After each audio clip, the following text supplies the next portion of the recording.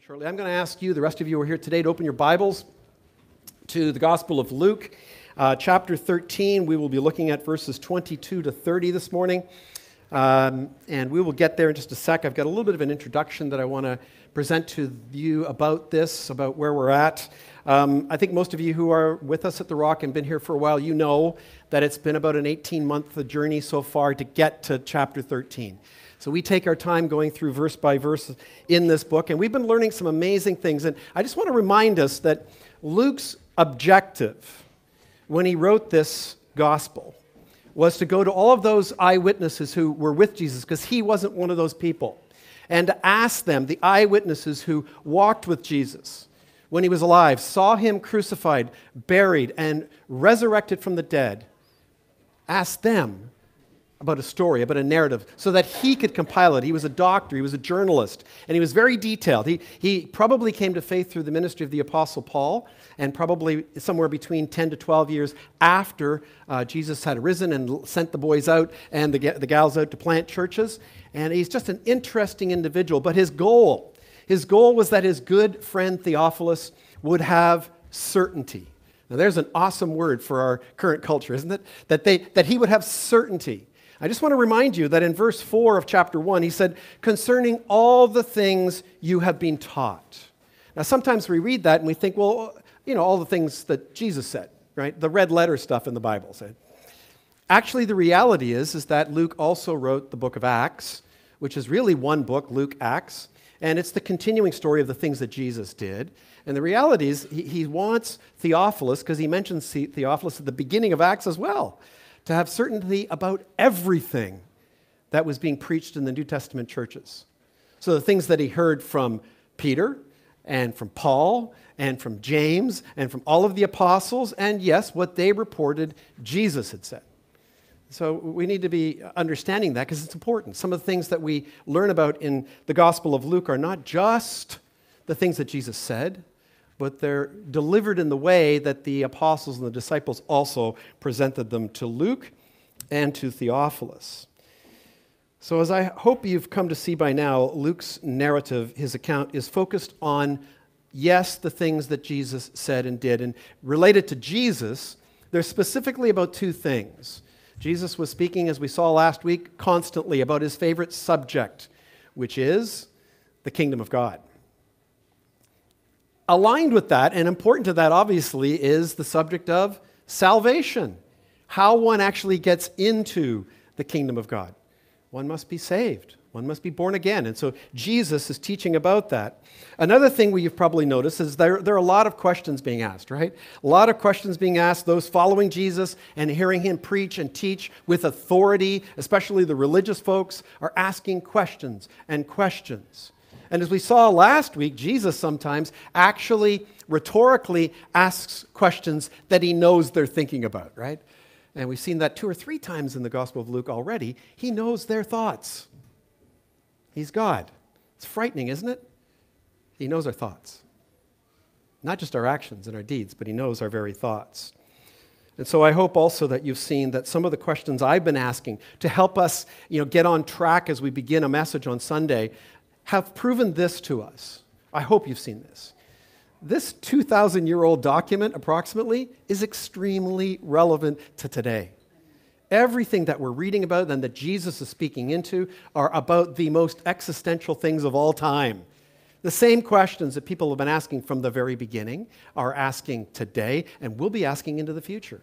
Who am I? Why am I here? What is the meaning and purpose of life? Jesus, we have noticed, has not just an answer, he has the answer. In fact, Jesus is the answer to everything.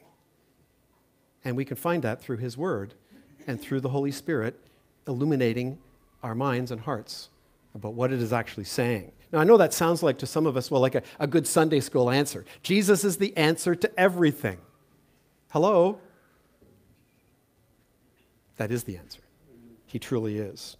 So as you know, I love questions. I love questions. Not a questioning spirit, I want to remind you of that, but good questions. I love good questions. And for example, last week someone asked me a really good question about the message from last week, which I want to share with you. It's relevant to what we're talking about today, but this is again what we talk about in missional community groups, which is great. And the question was something along these lines. I thought leaven was generally related to things that were evil or bad, sinful, right? And I replied to that individual, that's a really good question. Thanks for asking it. And so the truth is, leaven is used in Scripture far more often related to evil and sinful and bad things. And so one might get that impression or conclusion. But also, as we saw from the context last Sunday, it is also related to sometimes good things.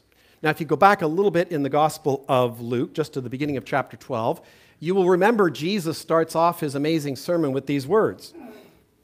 Beware of the leaven of the Pharisees, which is hypocrisy. So the question then is, well, what is leaven in that context? Don't have time for the whole sermon, of course. You could listen to it. But obviously, it was the false teaching and the false religion of the Pharisees. And so Jesus was preparing now his disciples for the ministry that he's going to turn over to them. They don't know that yet. And he wants them to understand that this is false religion. This is hypocrisy. And guys, I do not want this to infect you.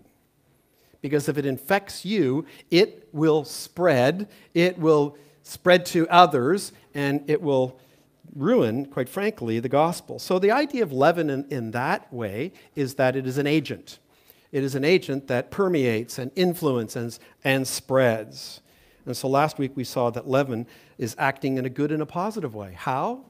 It is causing, or an example, a metaphor for the expansion of the kingdom of God. Now that can only be what? A good thing, right? And so that's what leaven is all about. It is more of an agent that is a metaphor and a picture of something that spreads, permeates everything, and that it can be or represent something either good or evil. So today we're going to encounter another question.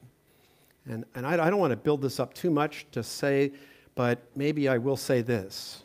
I think this is one of the most important questions ever asked so far. This question. Jesus certainly did. He gives a very, very, very demanding question, answer to it. Frankly, it's shocking. So read with me. Chapter 13, verses 22 to 30. I'll pray one more time and then we'll dive in. Luke records, He, Jesus, went on his way through towns and villages, teaching and journeying towards Jerusalem. And someone said to him, Lord, will those who are saved be few? And he said to them, Strive to enter through the narrow door. For many, I tell you, will seek to enter and will not be able. When once the master of the house has risen and shut the door, and you begin to stand outside and to knock at the door, saying, Lord, open to us, then he will answer you, I do not know where you come from. Then you will begin to say, We ate and drank in your presence, and you taught in our streets. But he will say, I tell you, I do not know where you come from. Depart from me, all you workers of evil. In that place there will be weeping and gnashing of teeth, when you see Abraham and Isaac and Jacob and all the prophets in the kingdom of God, but yourselves cast out.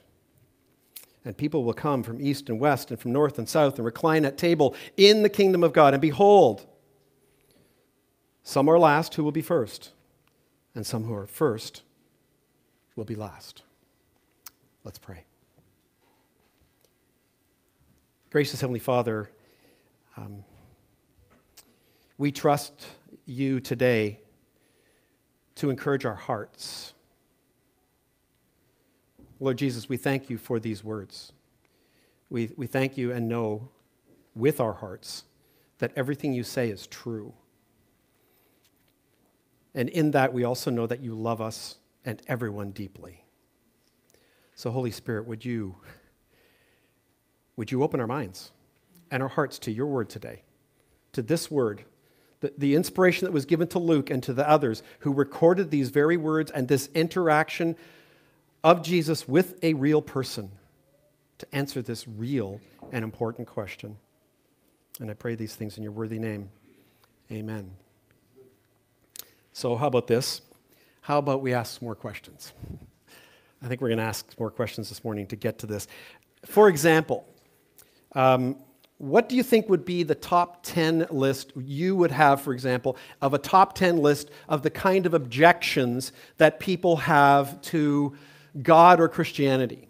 What would make it into your top 10 list? Okay, like top 5, top 6 for that matter. Well, as many of you know, I've recommended on many occasions, and if you haven't read it and purchased the book, you should. A book written by Pastor Tim Keller, who planted Redeemer Presbyterian Church in Manhattan, New York, pastored it for 40-plus years, I believe. He has retired from that position, although he's continuing to teach and preach. He wrote a book 5 or 6 years ago, and the book is entitled The Reason for God, Belief in an Age of Skepticism. Awesome book. After 40 years of experience in a very secular, humanistic, well-educated community like Manhattan, New York, he'd heard it all. He'd heard the major objections to Christianity and to who God is, or whether there is in fact a God, over and over and over and over again. And he synthesized it down to his top 6. And I want to tell you what they are this morning so we can have these in our mind as we get to this question that is asked by this individual, this person of Jesus today.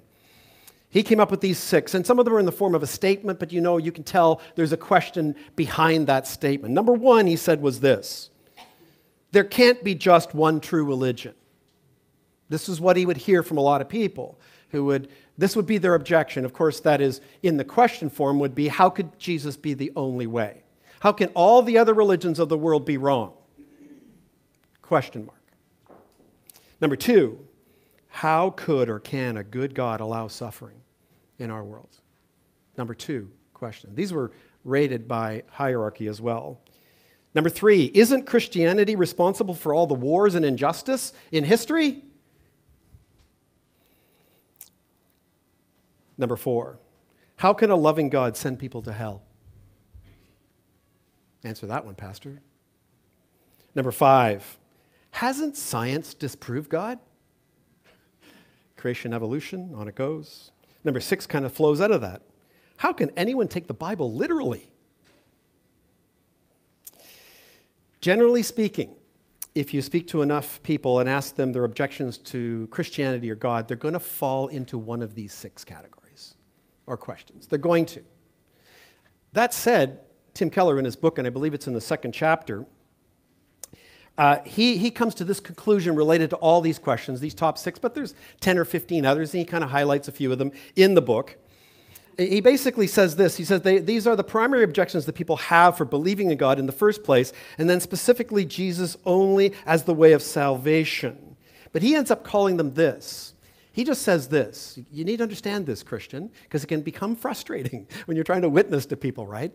They're nothing more than this: defeater beliefs. They're reasons for the individual being able to stand behind an objection. They want to defeat belief. So they become something called, he says, defeater beliefs. So sadly, despite how well Tim Keller or any pastor, preacher for that matter, or any well-seasoned Christian in their Bible and in apologetics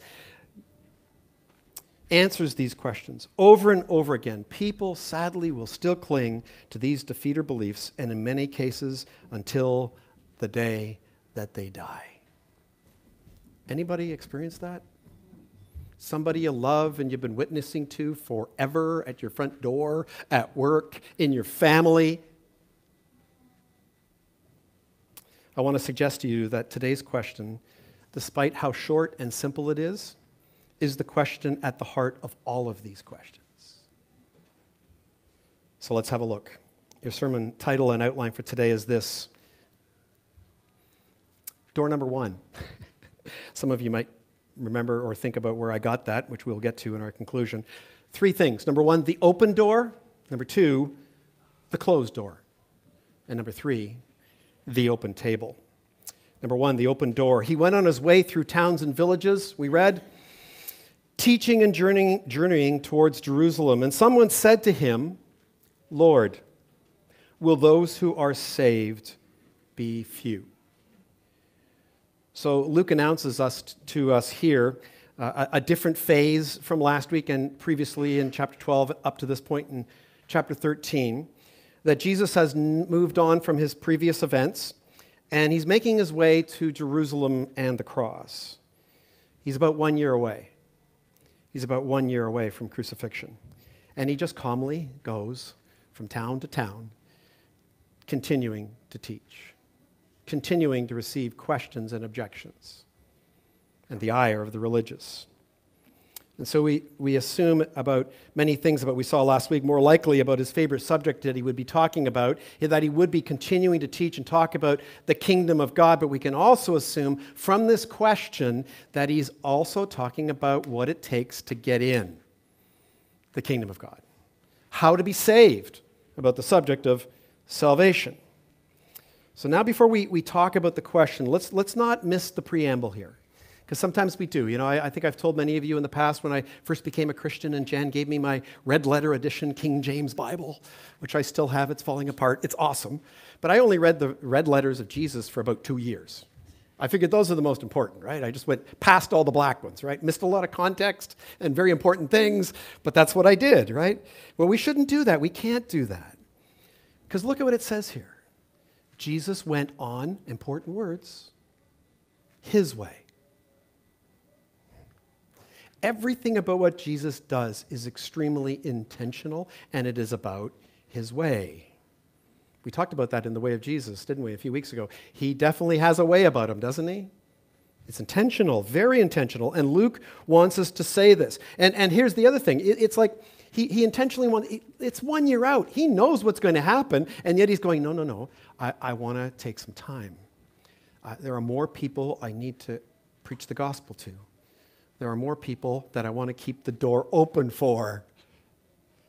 And I'm here now in the flesh. So, I mean, at any point in time, he could have probably just said to his boys, just, you know, to the apostles and to the women that were following, the few that were at this point in time, because there were crowds, but there were only a few who were truly following. At any point, he could have said, okay, listen, come on, we can all see what's happening here. Let's just, Jerusalem, now, cross, death, burial, resurrection, let's get her done. He could have said that, couldn't he? At any point in time. So the preamble is important. It's important. He has more people to engage with. And then someone asks in a particular town, in a particular village, an important question that needed to be asked. Lord, will those who are saved be few? Now, I got to be really honest with you. I know this story. I know the related story in Matthew, which we'll look at the end. And yet, I needed to really, after I was beginning to write this, check out a lot of commentators. Because, like, you know, again, you want to make sure you're as close to right as possible, right? When you get up in front of people. So I checked out a lot of commentators on this. And many believe that this question should be read with a specific tone. A tone of sarcasm, right? They suggest that. They suggest that, of course, they reason, as we've seen in Luke for some time, Jesus has been questioning and calling out the leaven of the Pharisees, right, which we have looked at this morning, and their false religion on a regular basis. And so what's happening here is potentially a faithful Jew has this question, right, and he blurts it out to Jesus, and it could be seen from this perspective. You see, this faithful Jew is like, no, just a second, Jesus. Like, we're the people of Israel. We're the chosen people of Israel. We're in. What's the matter with you?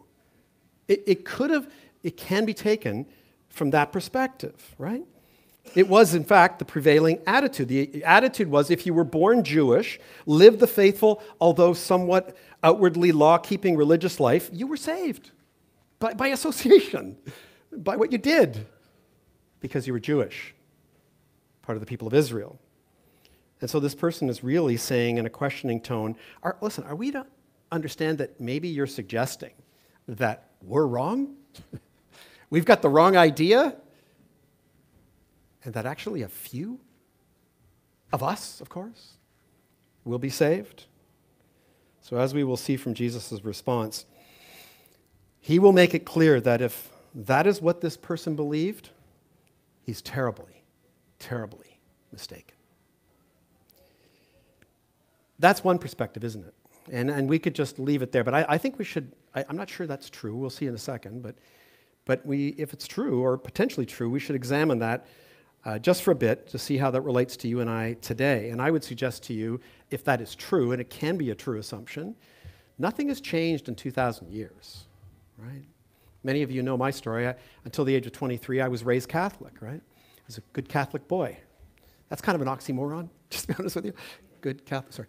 And boy. But anyway, I'm raised in a basically Catholic home, essentially, a name anyway, Catholic home. Like I went to, church sometimes, most of the time. I was an altar boy, rang the bells, like I did that, and I heard the Mass in Latin, didn't understand a thing, but, I was there.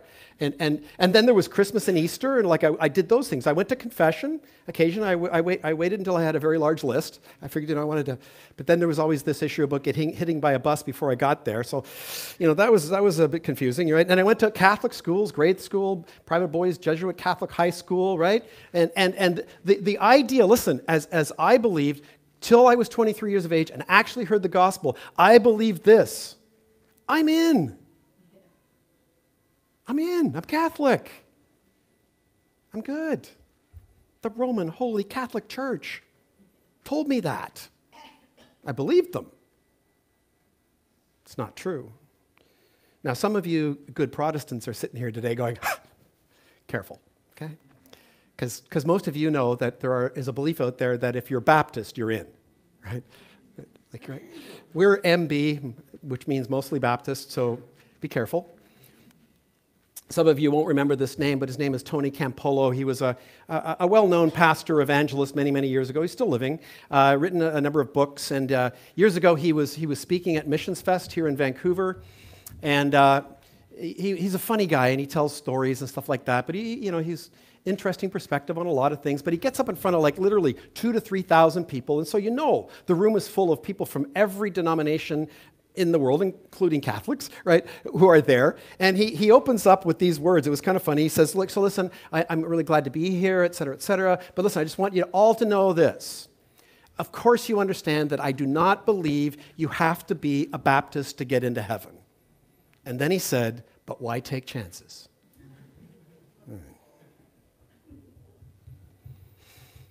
Or how about those who attend church today fairly regularly, take communion every week, even give of their tithes and offerings?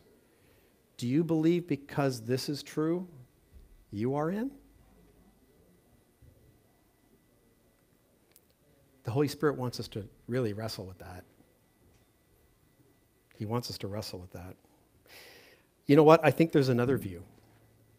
Possibly, hopefully, that he may have had, this person, we don't even know if it was a guy or a gal, but this person who asked this question, potentially another view and maybe heart behind it.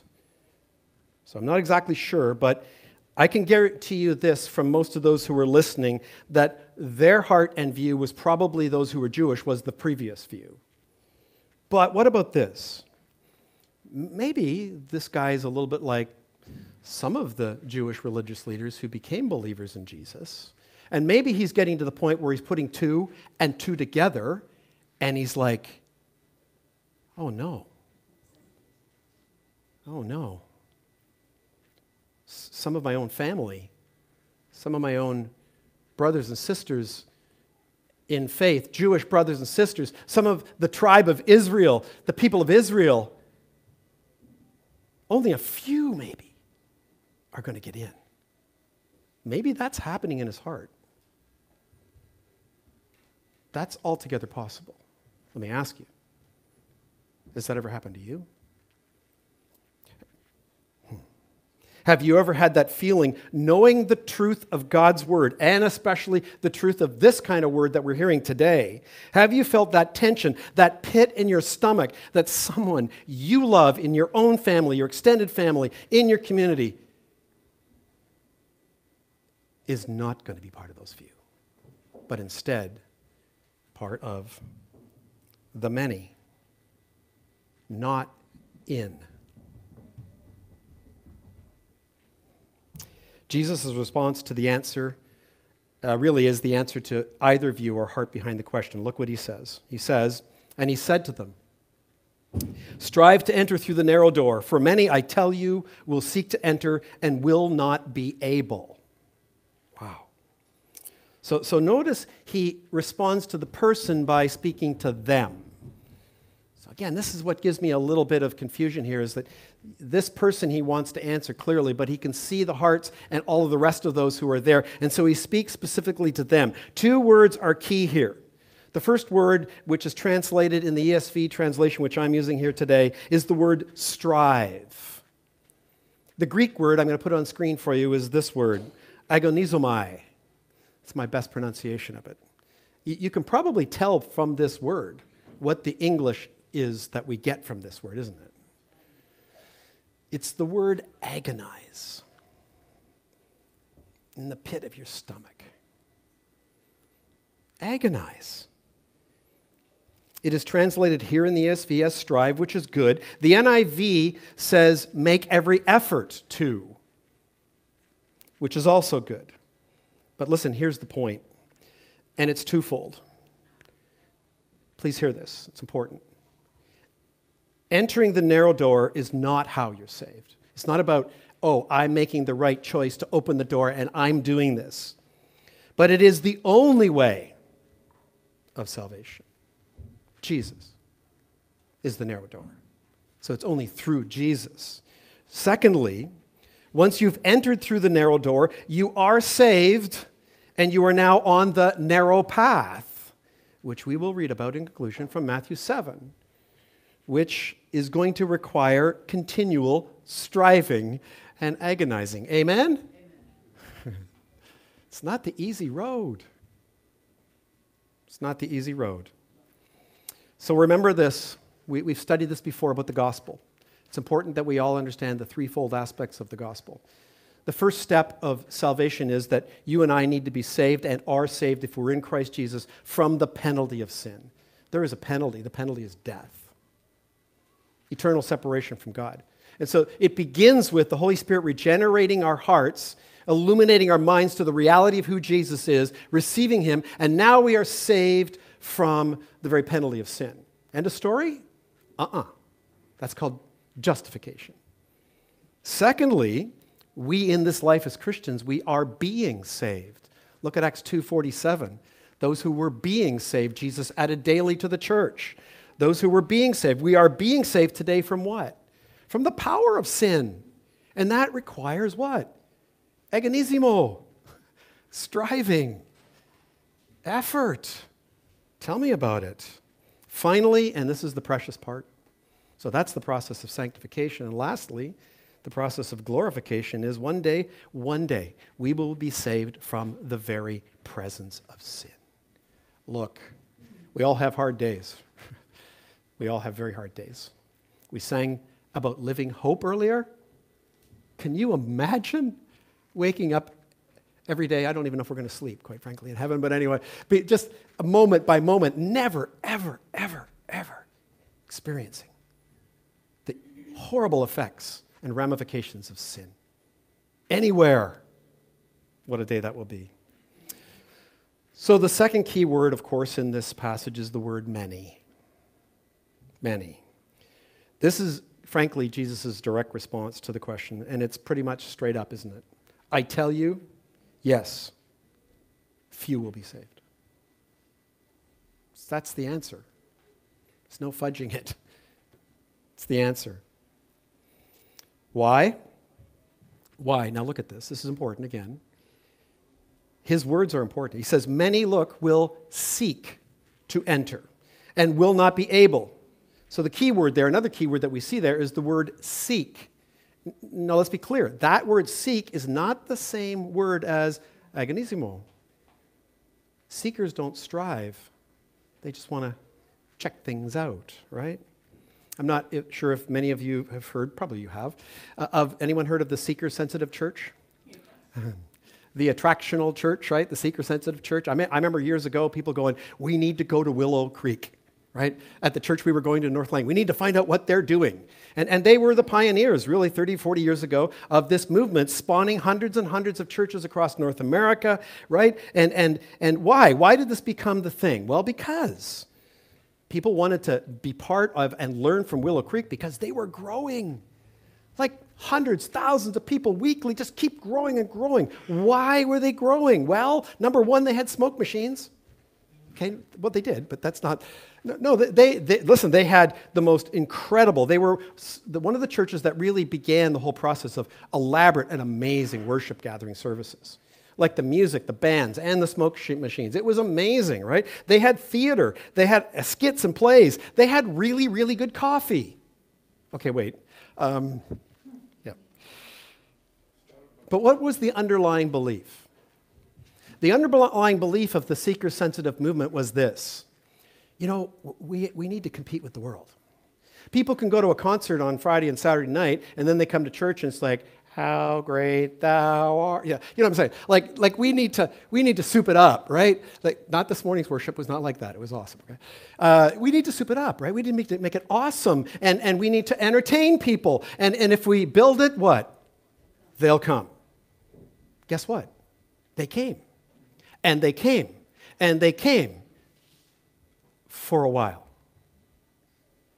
About 10 years ago, Bill Hybels, who was the pastor of the church, who planted that church and built that whole movement, made a public declaration, and he made it public online and other journals, and simply said, we were wrong.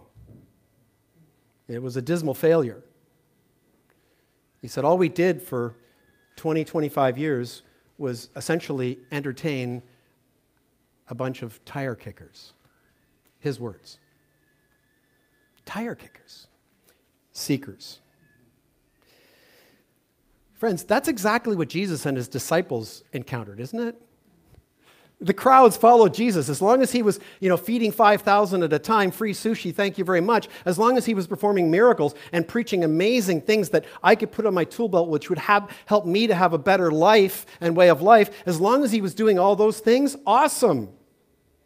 I'll seek that day in and day out. But why? What was the end? Well, it was selfish, wasn't it? It was for me. It was for my good and so forth. I mean, today we have a lot of people who will say something like this: I'm spiritual but not religious. So, we will check out every other ism on the planet, and occasionally we will check out Jesus. We'll kick the tires. We'll come and see what it's like. We'll come and see, but we might not step to the next level, which is follow me and then go and make and be a true disciple of Jesus. So the problem then for the seeker is that they will not be able to enter, not because Jesus is preventing them. Can we be clear here? Obviously. Come unto me, all you are heavy laden, and I will give you rest. All is the operative word. For God so loved the whole world. Whole operative words, right? No. The problem is their own self-will, our own self-will, and frankly, pride. They will continue to seek and choose what they want to believe, essentially acknowledging and allowing themselves to try and functionally save themselves. And so Jesus then answers this by saying this, particularly to this person, I think. My friend, the question isn't how few will be saved. The question is, are you? I hope that person heard that on that day, and I hope that every one of us here today says that. So the good news so far in this message, in this text, is what? The door is still open. If you're here today and you have a heartbeat and a pulse and you're breathing, the door is still open. Point number 2, the door will close. When once the master of the house has risen and shut the door, and you begin to stand outside and to knock at the door, saying, Lord, open to us, then he will answer you, I do not know where you come from. So just imagine, again, we need to transport ourselves briefly. I know it's hard. 2,000 years ago, that location, Jesus, a bunch of people, this person. Can you imagine hearing these words directed at you from Jesus, the Son of God? I can't. It's hard enough, quite frankly, just reading them. Rereading them all week, I'm like, 2 or 3 times this week, I'm like, I'm in, right? That's a really good thing to be asking. I'm in, right? It's hard enough just reading this text. The door will be shut one day. It will be shut. There's no doubt from this text. Then Jesus says that people, I'm thinking this person who asked the question might take this personally. He says that people call out to me, Lord, please open the door. His answer is quite devastating and was rather direct, especially to this faithful Jewish listener. He says, I do not know where you come from. Now, many translate that, I don't know you, like we don't have a personal relationship. And that's true. That's a good way to translate that. But it was intentional. You see, that was the attitude that they had, the people of Israel had, to who? The sojourner, the foreigner, to the Gentile. You come to us, you come looking for food, you come looking for a place to stay, you come looking for love and affection, and to be part of our faith community, doors closed. Stay out. Man, they would have heard it that way. That would have been devastating. Jesus goes on, then you will begin to say, well, wait a second. We ate and drank with you in your presence, and you taught in our streets. But he will say, I tell you, I do not know where you come from. Depart from me, all you workers of evil.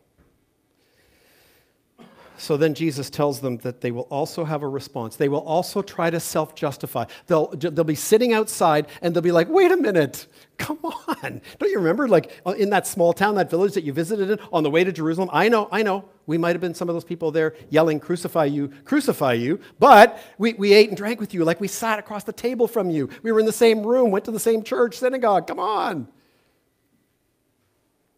Again, Jesus responds even more directly, I do not know you. We didn't have that relationship at all. And you see, that's the point, isn't it? They knew about Jesus. They knew his words. They even knew their Bible in the case of the Jewish religious people. They knew these things, but they did not know him and trust him personally as the Messiah, as their Savior, as a friend. There was absolutely no relationship. So I believe you can also imagine it this way.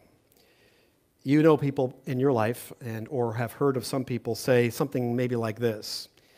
Well, if there is a God, and listen, if he's a good and loving God, like you say he is, then listen, at the end of the day, I'm pretty sure he's going to see all the good I've done in my life, right? Like the scales will be like this. There'll be the good and there'll be the bad, and he'll be like, okay, you're in. Ever thought that? I did. I'm going to age myself now, but just to give you a little bit of an illustration related to this. But many years ago, there was a game show on television. I used to love it. It was created by a man by the name of Monty Hall. Anybody know where I'm going here? It was called what?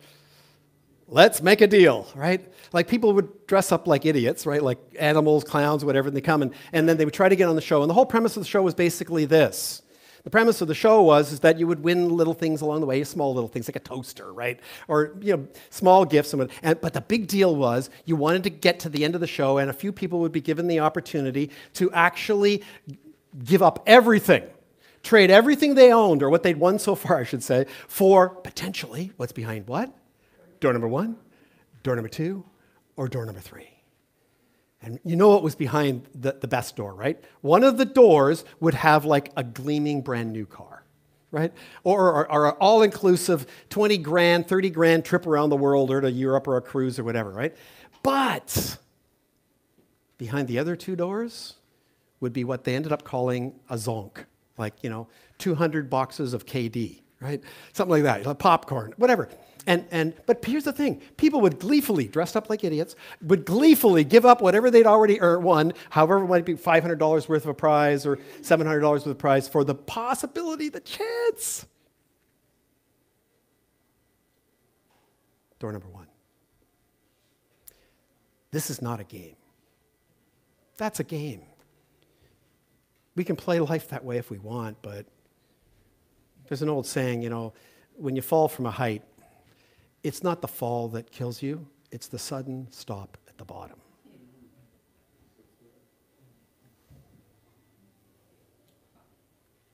I do not know where you came from. I do not know you. Jesus goes on.